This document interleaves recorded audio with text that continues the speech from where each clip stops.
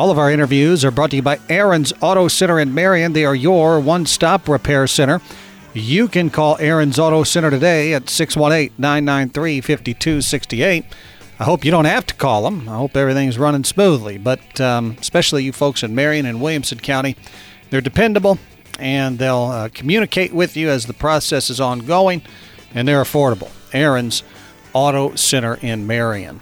You can also send me a text message on the text line at 618-426-3308. That's the landline for this fine radio station, and we'd love to hear from you on the text line. We are going to have an interview in the studio today, and it is a interview that I think maybe 5 years ago or so. This gentleman joined me in the studio. He also happens to be my father, Joe Stevens, and it's good to see you. Hey, how you doing? Glad to be here. Doing fine. The last time you were on the program, we talked about a similar topic to what we're going to be talking about today, and that was back whenever you had done some work to dedicate a Civil War memorial in DuQuoin. Yes. And we're going to be generally talking about Civil War history and its impacts on Southern Illinois, because over the last, I don't know how many years, I really don't know anybody who has read as much as you have about that particular topic. Well, it's a topic that's fascinated me since I was a boy. When I was just in about first, second grade, it was the 100th anniversary of the Civil War. Okay. And that was where I first got my interest in it. But since then, I have read, I have researched, and looked into it, because it is, people try to simplify it, and it's a very, very complicated thing. The Civil War, why it started, what happened. It's, people like to put things in little boxes, like everything black and white. The Civil War is full of gray areas, and the Civil War here in the Mississippi Valley, which was called the Western Theater, was probably the most violent. It was a very nasty exchange. You know, you mentioned something there about your first interest in it. You went to Sacred Heart Catholic schools in DuQuoin. Yes, I did. But you have that maybe not vivid memory, but a real memory of that 100-year anniversary being something that was highlighted in that school. Oh, yes, it was highlighted everywhere at the time, actually. There were things on television about it, and a lot of books were being published. And, at the time, there were even widows of Civil War veterans. Still alive. And the reason being is the Civil War pension, if you were in active duty and particularly in combat, was very, very well. My great-grandfather, your great-great-grandfather, right after the war, 5-6 years after the war, received his pension. He got $1 a day, $365 a year pension from the government, which in 1870, that's a pretty good little chunk of money. Well, yeah. And so what the veterans would do, a lot of the older veterans, if they had a young lady, like a friend's daughter, they would get married, knowing full well he would probably not make it through the winter, but she would receive his pension. And it was just, handing it down. Sure. And a legal way to give a benefit to somebody who you wanted to help for. Right. Yes. Because maybe she was 18 and maybe he was 78, but she got the pension the rest of her life. Interesting. I'd never heard that before. The last one died just not too terribly long ago. Well, perhaps the Civil War is not as long ago as we think that it was in some ways, and that being one of them. Mm-hmm. We talked about that interest in the Civil War led you to raise money, and we interviewed you about that here on the show a few years ago. And there is a Civil War memorial now at DuQuoin's Kai's Park that you helped organize. Whom is that memorial specifically dedicated to? It's dedicated to the men of DuQuoin that served and those that died. It's really extraordinary. DuQuoin was only about 8 years old when the war broke out. Yet the city, and when we say the city, the surrounding farms called DuQuoin home because that's where they got their mail.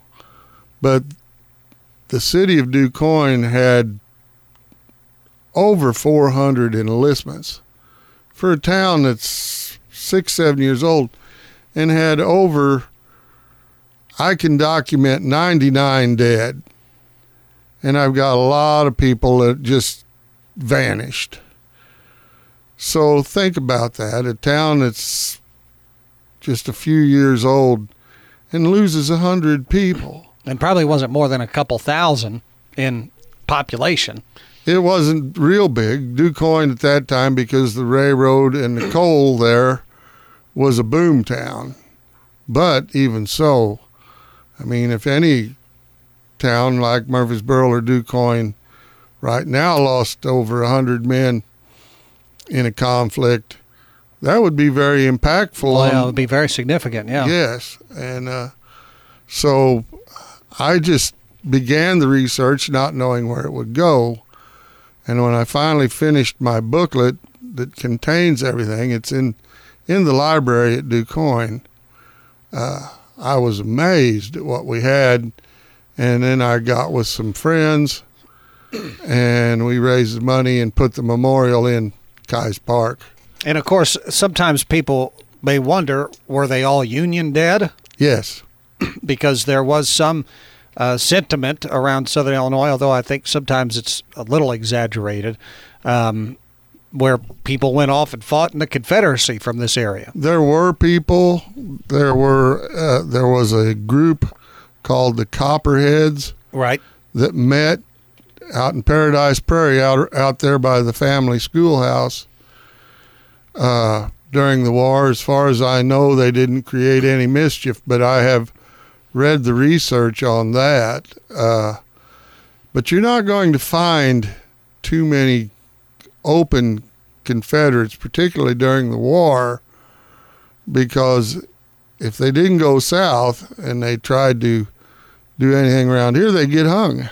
Yeah, at the very least arrested. Yeah, very least arrested. And chances are, wherever they were caught, that'd be their final place of being caught. Yeah, that would be it, yes. There's an interesting marker in Murfreesboro that's dedicated to an incident that happened with a guy named Israel Blanchard, who was Johnny Logan's brother-in-law. Mm-hmm. The guy was married to Logan's sister, and he was expressing some Confederate sympathies or something around Murfreesboro, and he was thrown in jail for it. Mm-hmm. And this caused Logan's sister a lot of duress, and so she started haranguing to Johnny Logan like, hey, aren't you somebody with some political persuasion? Mm-hmm. Why can't you get my husband out of jail? He was down here drunk at the tavern and said a couple things about,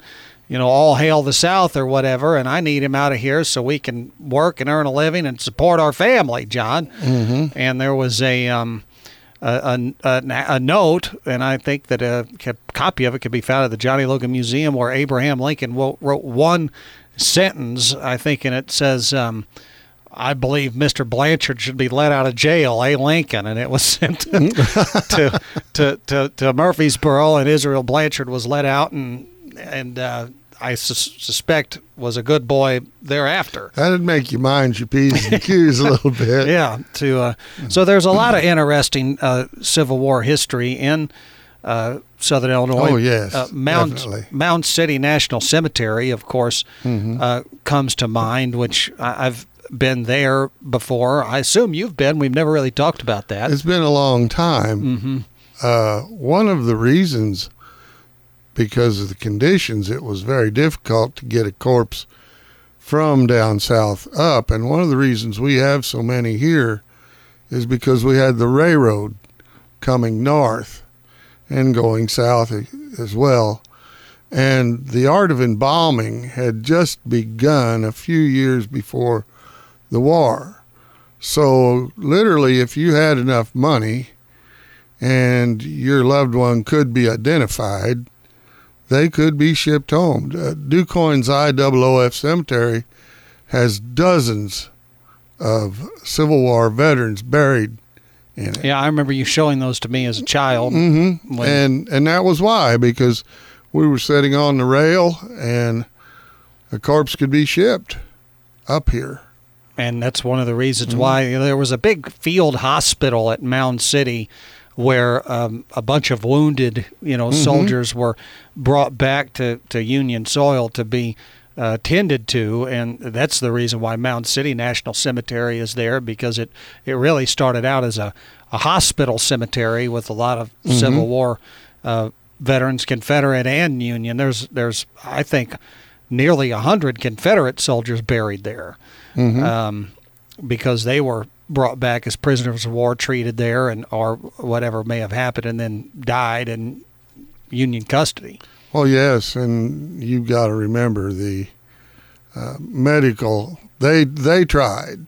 That's not the point, but medicine at that point in time was pretty rough. Yes. Sometimes medicine was worse than the injury. Yeah, well, there's some scenes in that movie Lincoln, if you've seen it, that are, I think, pretty good representations of battlefield medicine. Was not any place that you wanted to find yourself. No. My dad, Joe Stevens, joining me in the studio today. We're talking around some Civil War history as it is impacted Southern Illinois. We're going to take the first break of the day, and when we come back, we're going to continue our conversation, and in particular, talk about a few places that he has visited recently, including Gettysburg, Shiloh, and other Civil War battlefields.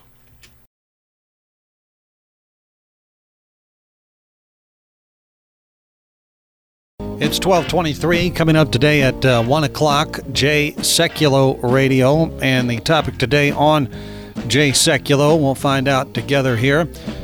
Horrific Revelation is the title, FBI's multi-state task force targeting Christians. That'll be Jay Sekulow's topic today at 1 p.m. A couple of local notes that I wanted to pass along today. Up first, notice this headline on WSIL TV 3, shared the article on the WXAN Facebook page. Authorities are looking for 2 fugitives in Williamson County.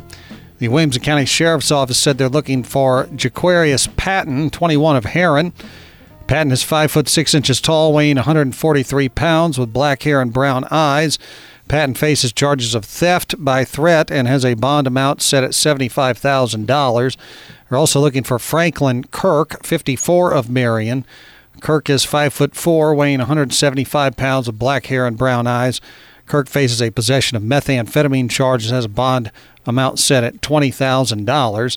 Sheriff's Office said the public should not attempt to apprehend or detail these fugitives, as they are possibly dangerous but are believed to be in Williamson County. So you can take a look at that on the WXAN Facebook page. Also, I got a note from Murdale Baptist Church, and we've always been a big fan of Pastor Paul Hicks there, and we're happy to share this, and it's that Murdale Baptist Church is hosting their 9th annual Great Giveaway. It's a community. Families in need are invited to Murdale Baptist Church's 9th annual giveaway ministry on Saturday, August the 19th from 9 a.m. until 12 noon. Items to be given away include a number of kitchen and bath linens, dishes, small appliances, electronics, children's items and clothes, toys, furniture, and a number of other miscellaneous items. You can find out more by going to Murdale Baptist Church's website or just give the church a call. to find out all the details on that. Saturday, August the 19th from 9 a.m., excuse me, until 12 noon. I tell you, when you got twins in daycare, you don't ever fully get well. Anyway, always dragging something home. In the studio with me today is my father, Joe Stevens, and we're talking about things related to the Civil War and Civil War history here in Southern Illinois. One of the volumes that you've read is, I'm having a mind block, I'm sure you'll be able to call his name. Shelby Foote. Shelby Foote. And is that a 4-volume set? It's a 3-volume set, but each volume's like 800 pages. 800 to 1,000. Yeah. Yes. It's huge, and I've read it twice. I've read other books written by Mr. Foote. I think I've probably read more words written by Shelby Foote than any other author on the face of the earth. I would say the Bible, but the Bible was written and inspired by a lot of different prophets and so on. But just for one single author, yes. Well, that's something that I've just never been able to tackle, but it's essentially the history of the Civil War in granular detail from start to finish. It is. It goes all the way, from Fort Sumter to Appomattox and everything in between. And after you get into the book, by the time you're in the second book, it's the thing that impressed me and left a lasting thought in my mind was the just immense amount of carnage. I mean, Americans are very, very good at killing people, and we're exceptionally good at killing one another. It's a horrible thing. They say today, if we had a similar Civil War, we might kill as many as 5 million people. That was, on a percentage basis compared to the population then? Yes. And you think about it, I mean, there were hundreds of thousands of people killed. At Shiloh, where I just came from, Battle of Shiloh was the first bloodbath of the Civil War. Which is in Tennessee. It's in Tennessee. It was in April of 1862, and it was a 2-day battle. And in that 2 days, they killed more men than had been killed in the United States Army going back to the Revolution.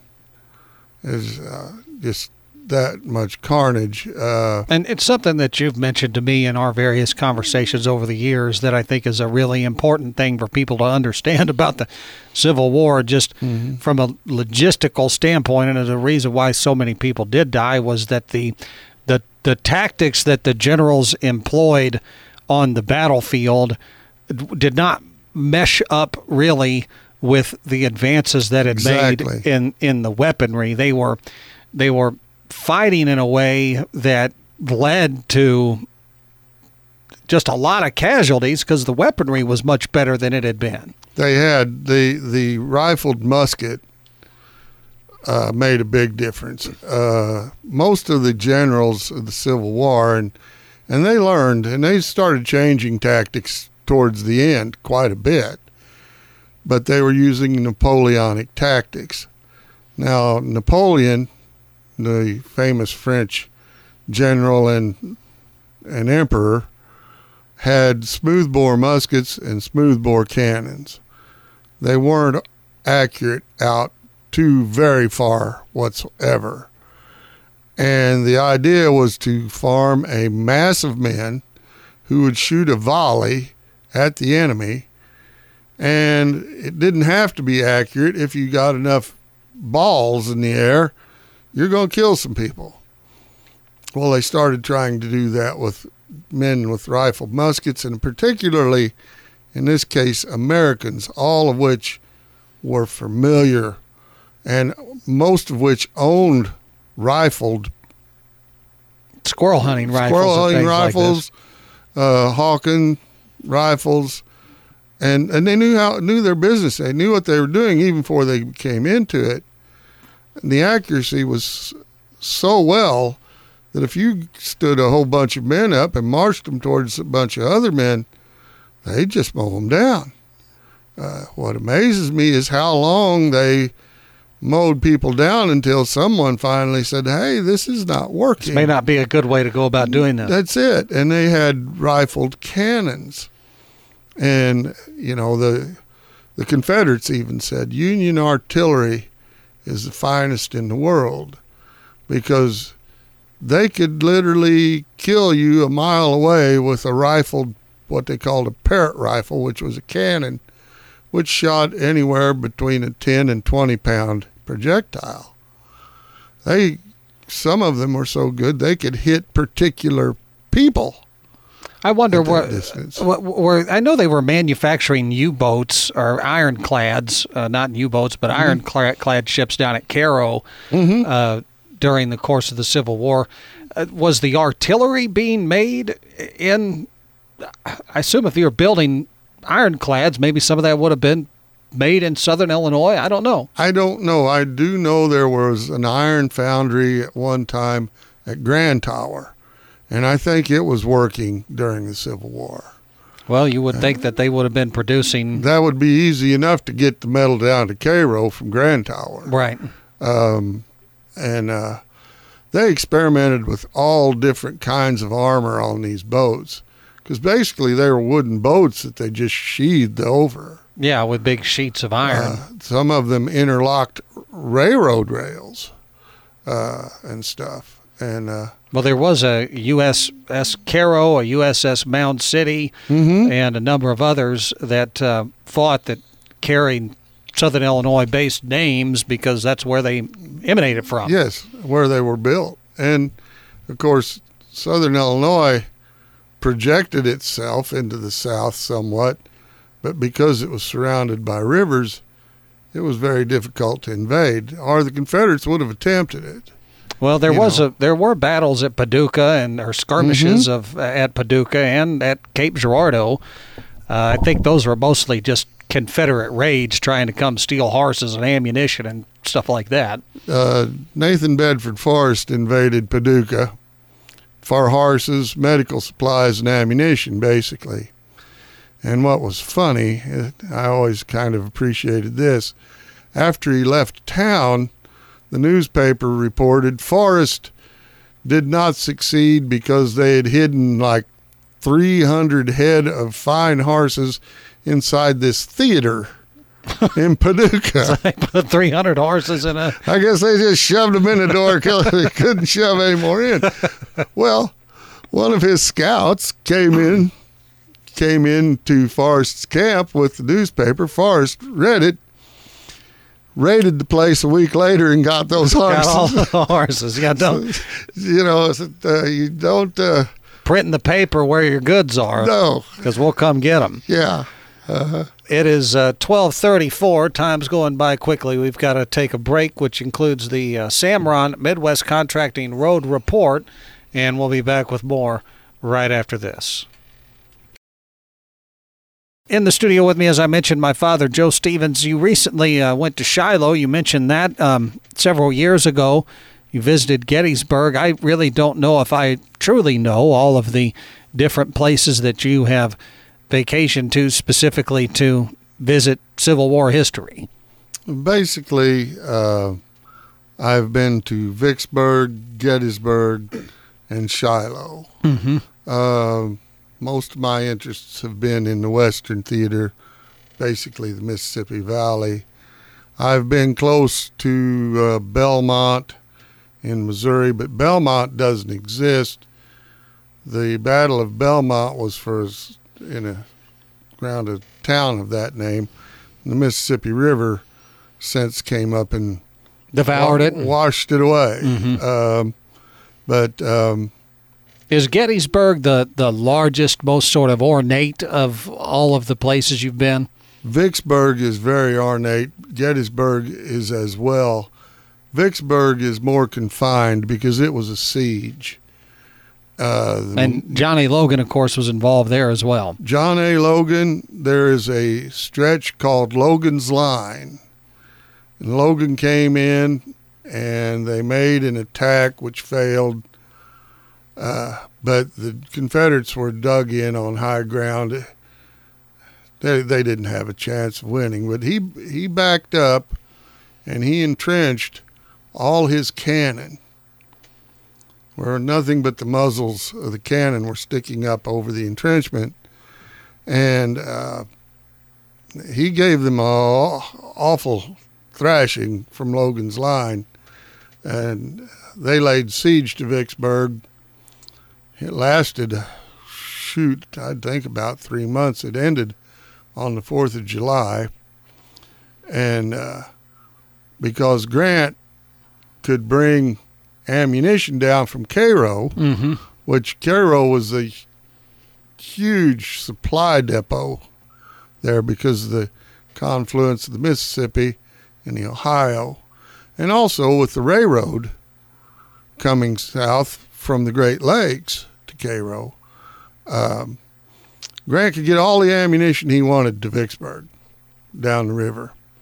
So he required that everyone fire a minimum amount of bullets or cannonballs into Vicksburg every day. The only day he would not do it would be on Sunday, and he would wait until after 1 p.m. on Sunday, and then he'd begin bombarding them again. Yeah, and they called it Prairie Dog Town because of all the holes that had been blown in it. Well, that and all the residents had dug bomb shelters under their homes, or what was left of their homes, and that's where they lived. They said some of them were even had carpets laid in them, and they tried to make it as comfortable as possible. And I think the documentary that Ken Burns did said that the city of Vicksburg didn't celebrate the 4th of July until I think 1946 or something after I think it was more like in the 70s. Yeah. But I talked to one nice lady there while I was in Vicksburg, and she said, "We still don't do that much for 4th of July, honey." Well, that's when they surrendered. Right, to the Union. They got a couple text messages in on the text line. One from James, who's a regular listener. He says, "My grandfather was named after Bedford Forest." And another one says, "Sir, there seems to be very old graves at Thebes, Illinois. Was there any activity in that area? Thanks." From your reading or recollection, do you remember anything specific to Thebes, Illinois? I know it's one of the oldest settlements in southern Illinois. I don't know of any battles that occurred at Thebes, but it is still very possible. Well, it's in Alexander County, just up the Mississippi River side from Cairo, and was I believe the county seat, perhaps still is. I'm not exactly sure, because there's the old Thebes courthouse that overlooks the river there, and there is a railroad line that comes across the river there also. Well, it could very well have been a hospital center as well. Yeah. Because they could bring people up by riverboat and by train and have them convalesce, many of which were amputees and so forth. A quick Google search says that Abraham Lincoln practiced law there, and that the Mississippi River at Thebes is more than 4 feet deep. I'm not exactly sure. Of course it is. I mean, that's an odd statement to make. And the town became a very busy steamboat port, and Union troops passed through Thebes on their way to attack the South during the American Civil War. So there would have been probably maybe not as much activity there as Cairo, but considerable. Well, you have to remember, any place like that, in my research, out of every 10 men that died, 3 would have died from combat and combat wounds, and the other 7 would have died from either accident or disease. Yeah, disease was really the disease was terrible. The reason for that was many of these young men were farmers. And if you were raised on a farm, you maybe went to town a few times a year. You were never exposed to... You weren't in a big congregational setting except for maybe on Sunday at church. Diseases. Right. You weren't. And suddenly you're thrown in an army with thousands of men. With no sanitation. Sanitation was dreadful. And people got sick and died. But I would say 7 out of every 10 men, and I've looked at almost 500 documents that died of disease, were farmers. Mm. And it was simply because I don't think they had the immune system that city dwellers had. One of our ancestors died of disease. Yes, at Vicksburg. Yes. He died of dysentery. Yeah. And it's terrible. I should be able to call his name, but I'm... Nicholas Betts. Nicholas Betts. That's right. He was Grandma Band's father. Mm-hmm. And he was a coal miner.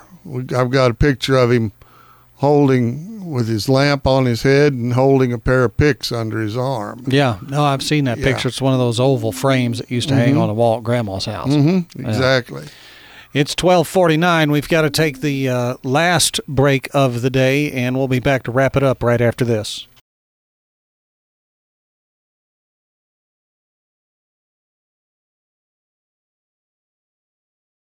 Marion.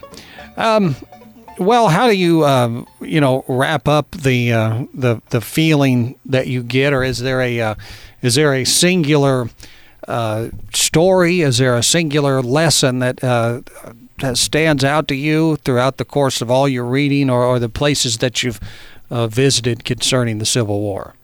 Well, it was the Civil War broke down, and it concerns me today. It broke down because we had a series of incompetent presidents.